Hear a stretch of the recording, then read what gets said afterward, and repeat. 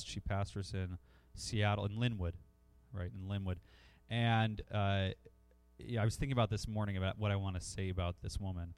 And what I want to say is we both follow in the footsteps of the same person, and that is our grandfather, who was a Baptist pastor in Washington and all over the place.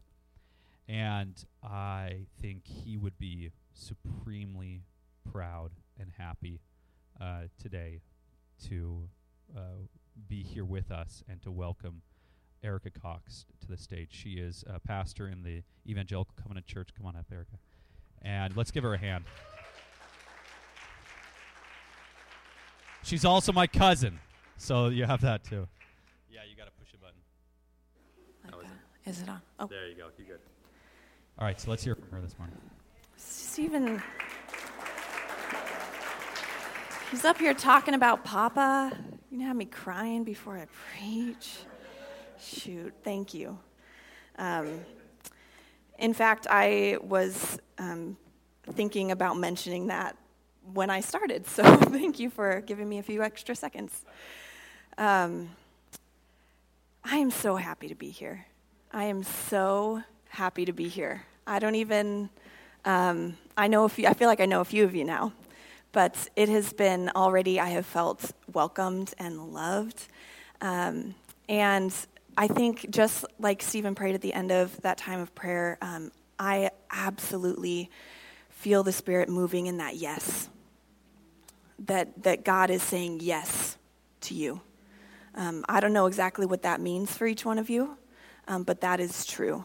And that is what I love about what I get to talk to you about this morning, is that this passage that we're going to talk about is Paul reminding the Colossians of that yes, that they already got it.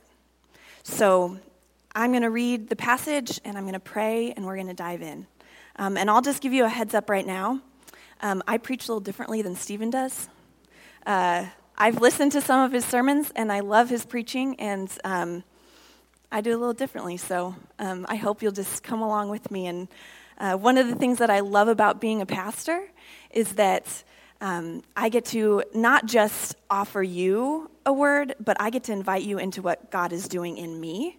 Because it never fails. When I'm prepping for a sermon, I know the scripture or God puts a scripture on my heart, and I'm like, okay, I would love to share that with your people. Okay, what do you want to say to your people? And then I get partway through the prep process, and I'm like, oh, that was for me. And then I have to sit with the fact that God actually wanted to teach me something. Never fails every time. So I'm excited to invite you in. But let's take a look at the text and start there. Colossians chapter 1. I'll read verses 1 and 2 as well. They're the intro, and then starting at verse 3, it'll be up on the screen for you. Colossians chapter 1.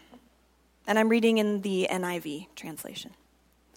Paul, an apostle of Christ Jesus, by the will of God, and Timothy, our brother, to God's holy people in Colossae, the faithful brothers and sisters in Christ, grace and peace to you from God our Father. We always thank God, the Father of our Lord Jesus Christ, when we pray for you, because we have heard of your faith in Christ Jesus and of the love you have for all God's people. The faith and love that spring up from the hope stored up for you in heaven, and which you have already heard in the true message of the gospel that has come to you. In the same way, the gospel is bearing fruit and growing throughout the whole world, just as it has been doing among you since the day you heard it and truly understood God's grace. You learned it from Epaphras, our dear fellow servant, who is a faithful minister of Christ on our behalf, and who also told us of your love in the Spirit. For this reason, since the day we heard about you, we have not stopped praying for you. We continually ask God to fill you with the knowledge of his will through all the wisdom and understanding that the Spirit gives, so that you may live a life worthy of the Lord and please him in every way, bearing fruit in every good work, growing in the knowledge of God, being strengthened with all power according to his glorious might, so that you may have great endurance and patience, and giving joyful thanks to the Father, who has qualified you to share in the inheritance of his holy people in the kingdom of light. For he has rescued us from the dominion of darkness and brought us into the kingdom of the Son he loves, in whom we have redemption, the forgiveness of sins. May God bless the reading of God's word. Amen. Stephen didn't mention this part, but the way that we are related is that his mom and my dad are siblings. They're the youngest two of our grandfather and grandmother's children. And growing up, I got to be the daughter of fun Uncle Mark.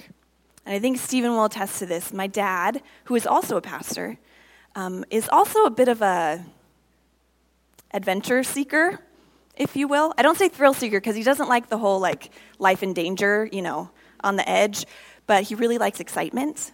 He has a lot of energy. And so once he started having nieces and nephews, he was like, oh, wonderful. I will just offer all of that to them. Case in point, I think, what were you, 10? When he bought Stephen and Stephen's brother blow dart guns. With real darts, dangerous. And it caused a significant ruckus at our family gathering and mild fighting between the siblings and parents. It was a great time. But that's my dad. No one was surprised.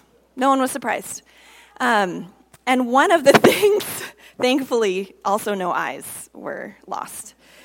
One of the memories that I have of that part of my dad was when we were growing up, we had this big, huge backyard, probably about an acre, and the part closest to the house was all grass, and then the back half was all dirt. It was just dirt. And so my dad, of course, he built us a play set, but he also trucked in truckloads of dirt and just dumped it. And so we had hills we would ride our bikes over, things like that. And he also built us an enormous fire pit. Big one. You could fit a lot of people around that fire pit, and the rocks surrounding it were this big. And so we would have, when the weather was nice, we would have these fires. And what my dad loved to do with the fires, I will paint a picture. Huge fire pit. We get all the wood. We gather it up, right? It's all ready. We're excited. Dad pulls out his gas can and pours gasoline all over, douses it, keeps pouring, walks to the other side of the property, to the fence, probably, I'm going to go with at least 30 yards, long way. Puts the gas can away, lights the end of that gasoline trail, and then, of course, the fire follows it, and then the whole fire pit explodes into flame. We thought that was the best thing ever, naturally. But at one point, a different uncle from the other side was visiting with our cousins, and he said, Mark, you probably wouldn't do that if you had boys, because it was all girls. So because my dad had all girls, we got to see him do all these things that he might not have wanted to teach little boys about. But I had put that memory kind of in the back of my mind. I hadn't really thought about it in years. And then I was in conversation with our pastoral staff up at my church, Renew. There are 4 of us. We were talking about what we were going to preach about next, our series. And we settled on the series that's actually starting today. So the pastors back at my church are preaching it today. It's a series called Fuego. We have 2 of our pastors on staff. Spanish is their first language. Fuego means fire. And so we are starting this month of preaching about what does kingdom life, what does it look like when it is empowered and lived out by the Holy Spirit? The fire of the Holy Spirit. So that's the month at my church. So that got me thinking, and of course I'm thinking fire, and so that brought up that memory, right? And I was like, oh, what a cool example of Holy Spirit fire, right? Is that fire pit blowing up, bursting into flames, so hot you can barely get near it. And we're playing around trying to keep the little fires going on the gas trail. Who knows what when we were kids. So I'm thinking about that and thinking about what God wanted me to bring to you this morning, to us, because this is definitely for me as well.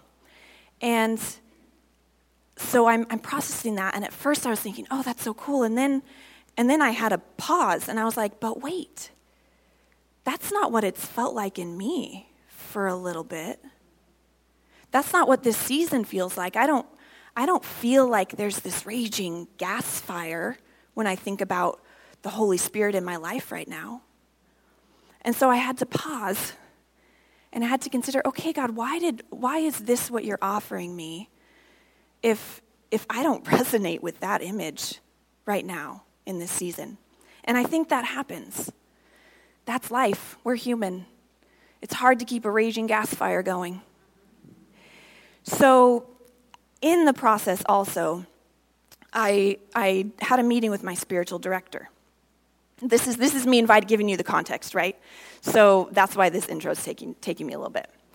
But I'm meeting with my spiritual director. And whenever we start spiritual directing, we spend time in silent prayer at the beginning. We're still, and we open ourselves in the space up to whatever God wants to move. And then when I'm finished praying, I say amen, and then we talk about what God has brought to that space.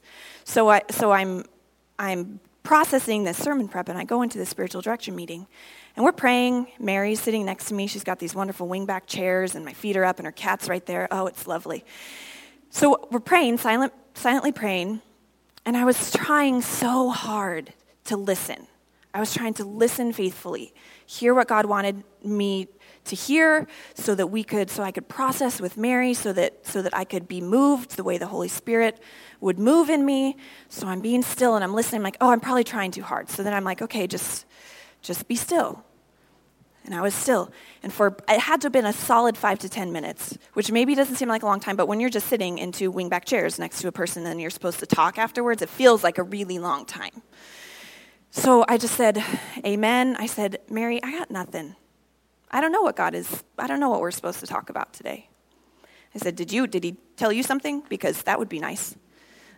Because that was wonderful, and I do feel life-given from being still in God's presence. But I got nothing. And she said, oh, that's interesting. She has this very sweet way of engaging with me when I'm frustrated. She said, oh, that's interesting, because what I kept hearing over and over was that, what about when God doesn't show up the way we want him to?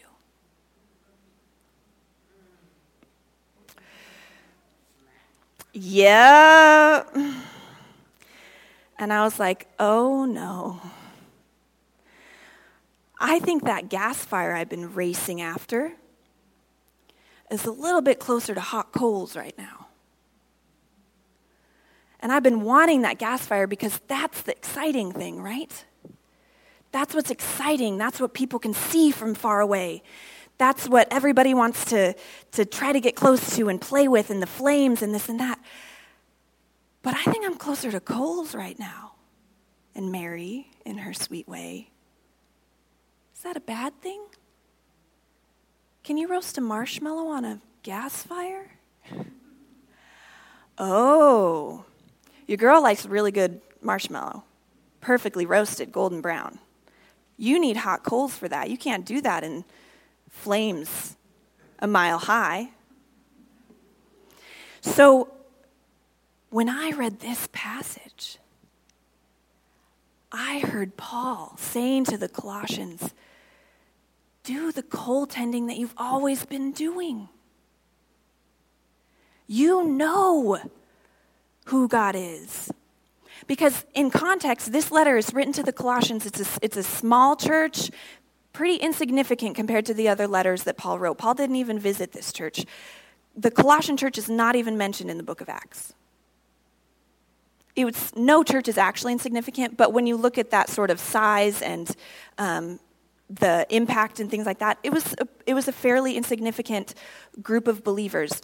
And what they were faced with was zealous leaders within their church who were really excited about what was going on, but who felt like there needed to be something more.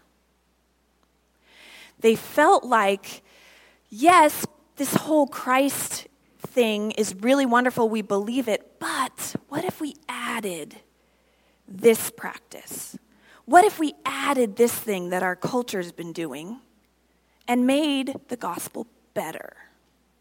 And they were excited about it. And they were impacting people. People were listening to them because there was a fire burning in them. But you cannot have actual flames if you don't have hot coals. If you don't have those hot coals, you'll never get a flame. Sure, you can stoke the fire and you can bring about flame from those. And you could pour gas. Don't worry, I learned as a kid, you never pour gas on a fire. So in that particular analogy, we're going to say that God can pour gas on your fire. I heard the stories, don't even worry. My dad liked excitement, but he also wanted us to be safe. So we learned how to be cautious. But Paul intros to the Colossians, and he tells them what is true already. That is what I love about Paul. When Paul has something to say, when Paul is going to really give it to you because you're off, you're not where you're supposed to be, Paul always reminds you of who you are. Who we are already. What's already there, the image that we are already bearing of the God of the universe. So he says, we always thank God. Not we did thank God, and then when you started believing this, we stopped. We always thank God when we pray for you because we've heard of your faith. Because we know you have faith. You already have it. You already have that faith. And the love that you have for God's people. Sometimes loving people is not glamorous. He goes into that faith, hope, and love, that triad. That's Paul's jam. Faith, hope, and love. It's all over the place. 1 Corinthians, 1 Thessalonians. It's everywhere. Faith, hope, and love. And if there was anybody who could brag about the fire of the Holy Spirit being huge in his life, it was Paul. Paul's conversion experience, Paul's travels, the things that happened to Paul as he preached Christ, those are pretty big flames. A lot of people can see them.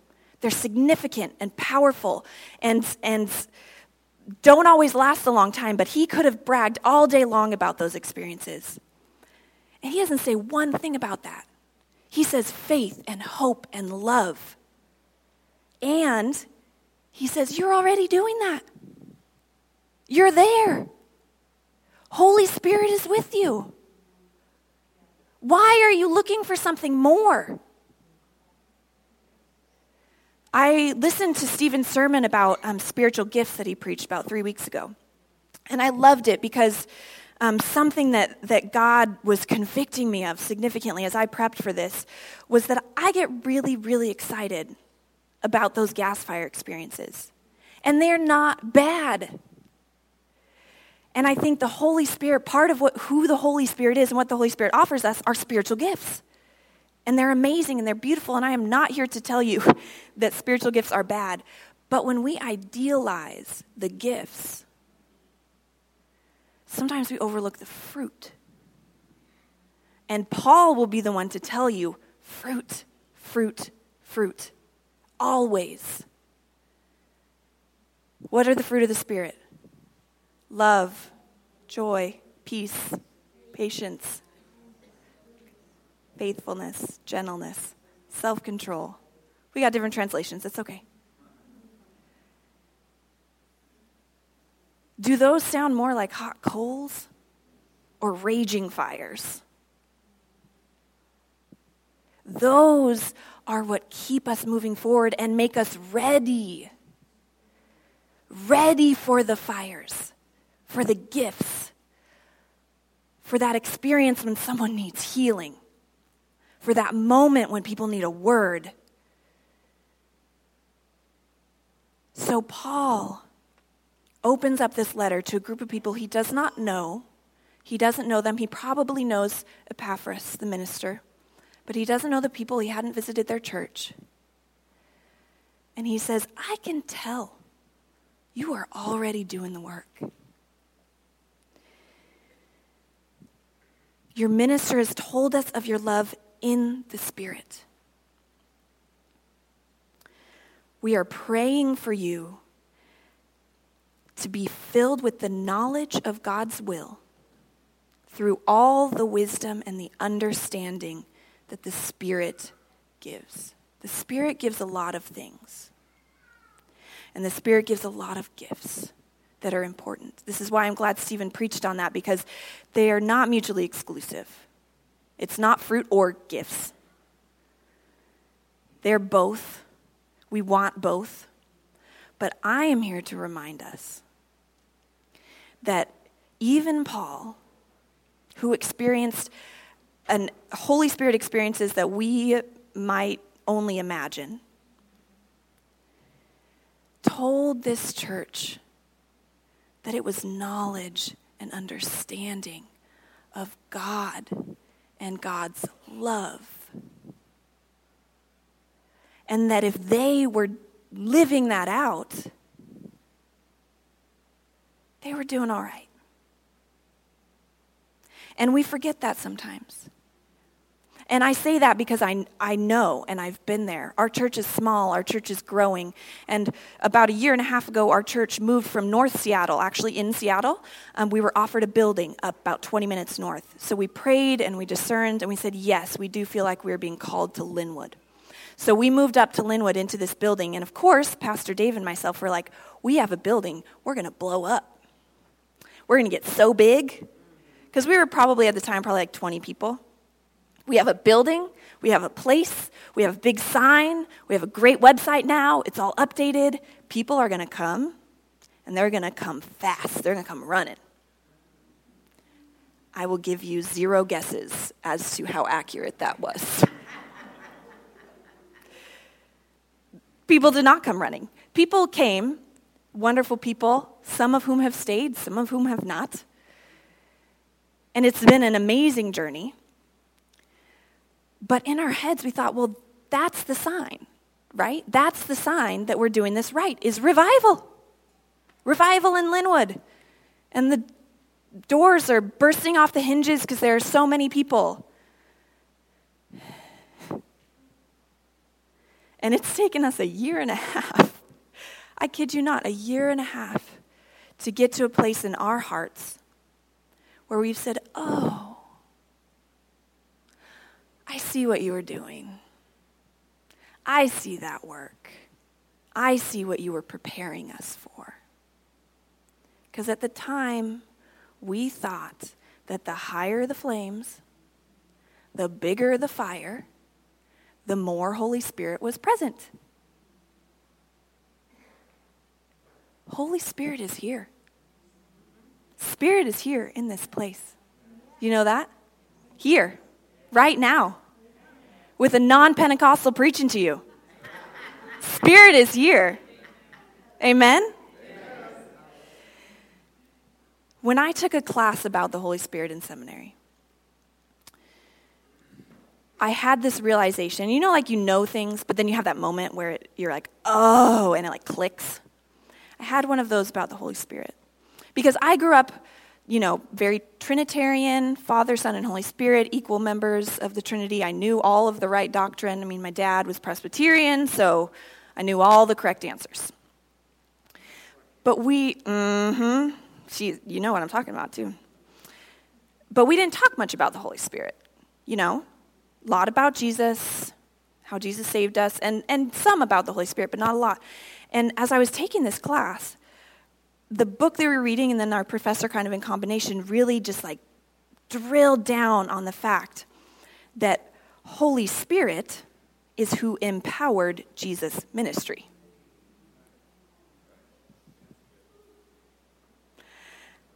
And I was like, yeah, I know. I knew that. And then my professor says, how many of you, in a general sense, only talk about the Holy Spirit once Pentecost happened and the Holy Spirit came down on the church? And I was like, oh no. Oh no, that's me. I knew the Holy Spirit existed. I knew that. I knew that truth, that answer. But I hadn't given a second thought because Pentecost is so important. And I love Pentecost. I am of the mind that our celebration of Pentecost should rival Christmas and Easter. But that's not the tradition I come from. We're working on it.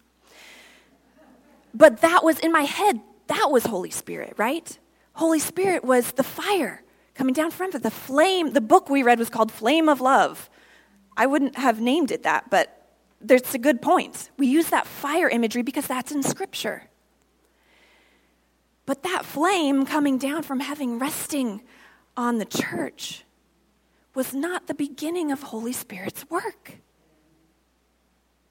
Jesus was tending coals all throughout his life so that at that point in time, his followers, his church would be ready for that flame of the Holy Spirit. Amen? So, Paul in this passage, you got me all excited. Paul in this passage is telling the Colossian church, he's starting out because he has something to tell them. In the book of Colossians, it's all in Christ, in Christ, in Christ, over and over and over, because that's what the people needed to be reminded of. In Christ, not in that extra activity. In Christ, not in that special diet. In Christ, not in that unique fasting method. Whatever it was that they were trying. In Christ, in Christ, in Christ. And that is the presence of the Holy Spirit that we get to cling to. I say get. We get to cling to that hope when we are not experiencing the fire that we think we should. Because that's what happened to me in that session with my spiritual director. I was like, something's wrong with me. I don't hear him. I hear nothing. And this is not the first time. This has happened before. And this has happened for seasons. So obviously, I have done something with the Holy Spirit and figured out a way to step away or to hide or to put the Holy Spirit in a closet because I don't feel it. But I've been tending the coals. I'm not perfect, but I'd been seeking, learning, being in community, loving and allowing myself to be loved.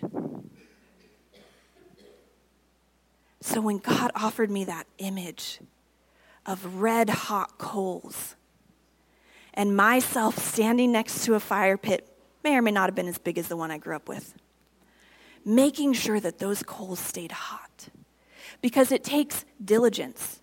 You cannot turn away. It's not about getting a break from the work or the investment. Because the minute you try to take a break, they're going to fall apart, they're going to cool off, something's going to happen. You have to be intentional. You have to be aware. You have to be focused on what you are doing. But sometimes God shows up the way that we didn't necessarily want him to. We wanted something else. The leaders at the time were trying to teach a new spirituality. They probably loved Jesus. But they were saying, listen to us, we'll introduce you to a new spiritual fullness. It'll be more full than the one that you knew. What you learned from Epaphras, who learned from Paul, and Paul is all about Christ, what you learned from them, we can make it better for you. We can make it more exciting. We can make it more interesting. We can blow things up a little bit. The people wanted more, and so in every chapter of this book, Paul says the fullness of Christ is ours. We don't need anything but Christ. Paul was not denying spiritual growth, not denying process, not denying spiritual gifts, not denying the experiences. But Paul was saying, this life, this Christian life, is not one big experience after another. It's not. And I think that sometimes we do a disservice when I say this because I've seen it happen. I've worked at church camps. And we say, this experience is your conversion experience. And that experience is Christian life. And that's not incorrect. But how do we prepare people for these times, these moments, when they are doing the right thing, but that thing looks really cool in addition to what they've learned? I worked at a church camp for several summers, and one of the themes, they have a theme every summer, and one of the themes one year was Fan the Flame, which is awesome. That's a really cool theme. But as I was finishing up my praying and studying, I was like, man, I wonder what it would have done for me as a teenager to spend a week at camp where the theme was tend the coals. Tend the coals. There'll be moments to fan the flames.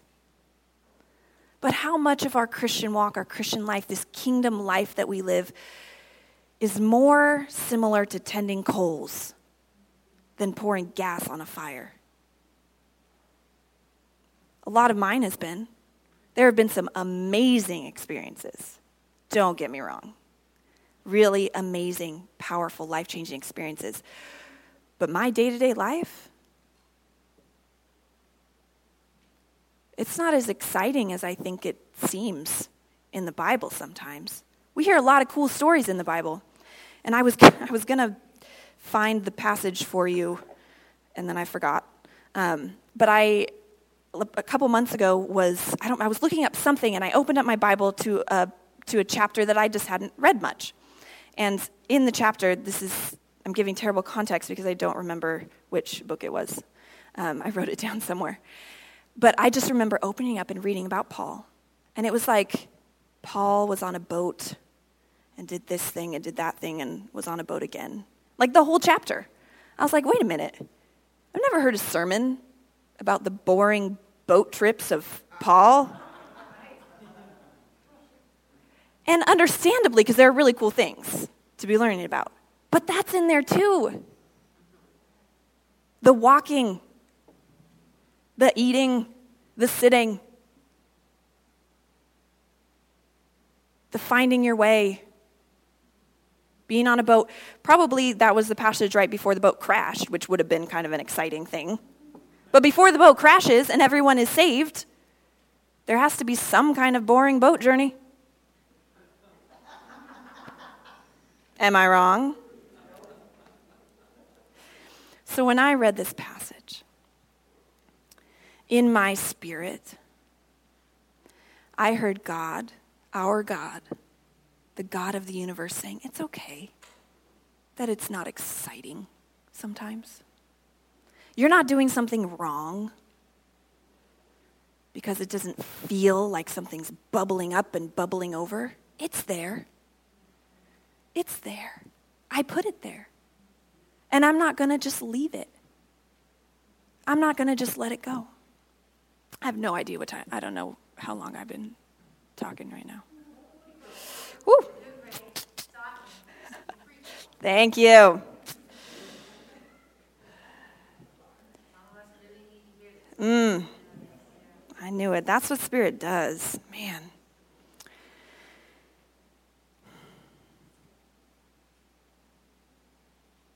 The fruit. Bearing fruit in every good work. That's the life that's worthy of the Lord. A life that bears fruit in every good work. Day in and day out. So that we have a healthy foundation for those moments. When things get stirred up. Sometimes in amazing, wonderful, spiritual gift kind of ways. Sometimes stirred up in the ways we don't necessarily want. Because that's real too. In another conversation, This one with my counselor, we were talking about that. I wrestle with anxiety.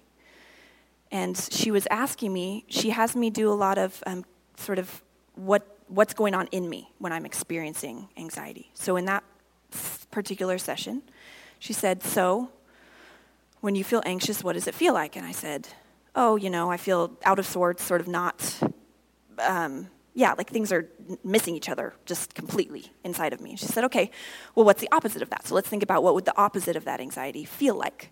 And I said, well, I think what it would feel like, what it feels like when I am feeling peaceful is it feels like sort of calm water, but in me, right? So that was sort of the picture was just like still water. Like I have my boat out and it's just calm. That's what I want to feel. She said, okay, so when you're anxious, it's the choppy water, right? And I was like, yeah, that's what it feels like. It feels like what's going on around me and what's going on inside of me is like tossing me around. And she said, well, if you are on calm water, if things are going well, if you're feeling all right, you're feeling peaceful and strong and centered on Christ, what are you doing to prepare for the inevitable stormy times? Because just like tending those coals where we have to stay intentional and focused and be doing the work, consistent with the work that we're doing, because we want to be ready when that beautiful fire happens. When people are on a boat and they're out at sea, I am not a sailor, but I know people who sail. You have to be intentional. You have to be ready. It's not about, things are calm and we did all we needed to do, and so now we can just kick back. You need to be ready because, inevitably, if you're out there long enough, something's going to come up. A gust, a storm. Something is going to switch things around. So being intentional about that fruit is so that we can be ready to jump in excitedly to what God is doing, and we can be ready to fight against, to speak against, to know the truth in the midst of those times when the enemy is trying to flip our boat. That's what the fruit offers us: love, joy, peace, patience, kindness, goodness, faithfulness, gentleness, self-control. Those are the day in and the day out. And Paul reminds the Colossians from the very start of this letter, where he's going to tell them what's up. He's going to tell them what's up later.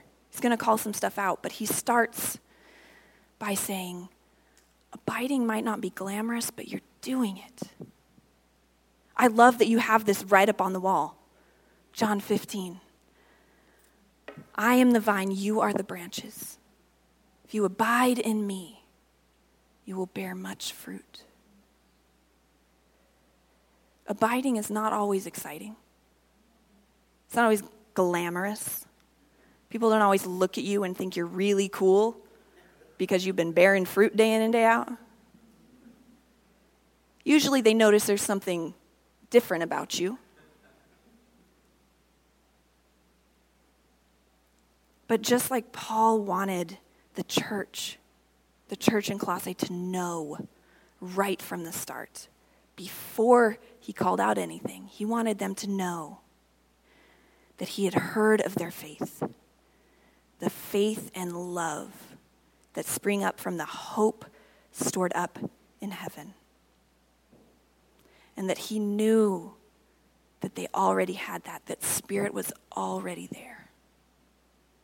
And we get to cling to that as well. This gets to be for us as well. Like I said earlier, Holy Spirit is here. If you have accepted Christ and are living and seeking and pursuing God's will, Holy Spirit is in you. Whether or not it feels exciting at the moment. So I want to leave you with that image.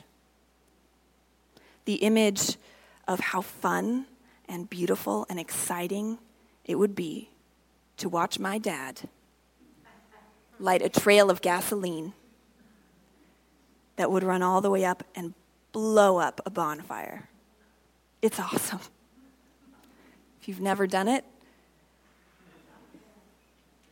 talk to someone who has and see what your options are. And the fire was good, really good, for a time.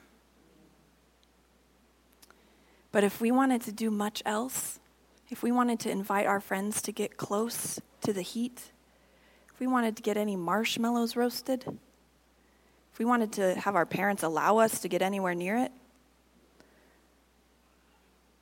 it had to be more sustainable. So let's trust the Holy Spirit is present in our lives, in the day-to-day, in the mundane, in the intentional work that we are doing in Jesus' name, no matter what it feels like. Amen? How many of you would say, I want the slow and abiding presence of God in my life? Amen. Amen. Amen. Erica, would you pray for us? And if Yes. that's you, if you're saying, I want to see the fruit of God, not just the gifts of God, the fruit of the Spirit in my life, would you just put your hands out like you're receiving something? And Erica, would you pray for us? Absolutely. Absolutely.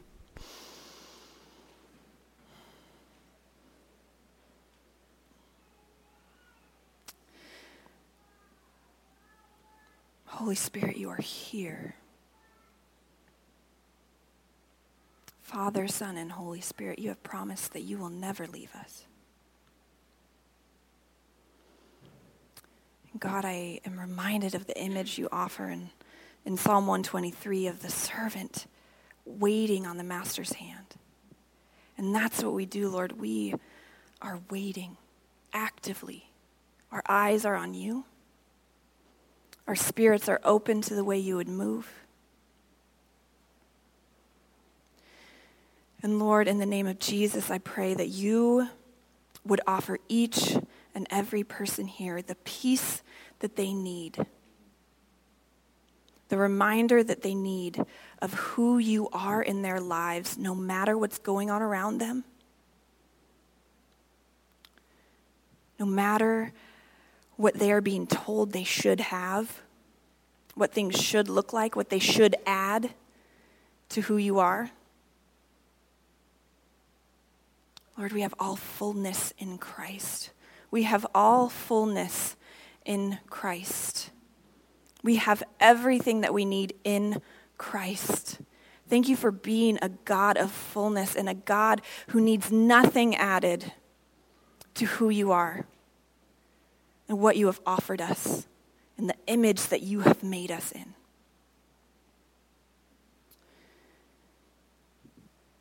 Holy Spirit, make us ready. Make us ready for what's going to come our way, the good and the trying. We are here because each one of us is tending to coals. That's what brought us here this morning, Lord. That's how we made it here. Thank you that you see that. You see what we are doing, the work. You see the faith. You see the exhaustion. You see the effort. You see the love, the perseverance. And you say that it is good. And Lord, finally, I pray that you would keep us praying continually for one another. That our own tending of coals would include lifting up our brothers and sisters in the day in and day out. Thank you for being here, for being present. We pray all of this by the Father, the Son, and the Holy Spirit. Amen. Thank you, Lord. Can we give Erica a hand? Thank you, Erica. Thank you.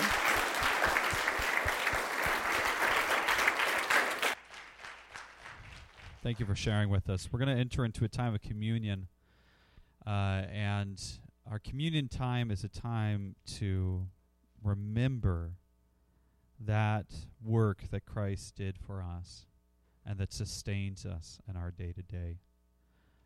It's important. It's not insignificant that when we take communion, we're actually eating and drinking material bread and material juice. Everyone has to eat and drink on a regular basis if they want to sustain life. If you do not want to sustain life, stop eating and drinking and find out what happens to you. If you want to sustain life in your body, you have to eat and drink every day. And often, it's not glamorous. Often, it's not exciting. Sometimes you get to have some good barbecue. But sometimes you just have bread and juice. But it's that simple act of eating every day that sustains life inside of you. So let's receive that word that Erica brought to us. Let's receive that vision that we need the abiding Spirit of Christ in us every day, the day-to-day, to prepare us for those gasoline fires. But we need to tend the coals of our faith. So would you join me in prayer? I'm going to invite, Brody, would you mind running downstairs and inviting the kids to come up and join us for communion? They usually help us to pray. And what we're going to do is we're going to pray over the bread. We're going to pray over the juice. This is a congregation that has an open table policy. Basically, what that means is if you have a need in your life today, if you need the abiding presence of Christ in your life today, please come forward and take communion with us. You don't have to be a member of this church. You don't have to have gone through any sort of class or anything like that. If you need Christ with you today, please don't hesitate to come forward. When it's time to come forward, please don't hesitate to come forward and take communion with us, okay? So we have an open policy in that, and all are welcome here. But it says that Christ, on the night that he was betrayed, he took bread, and he broke it.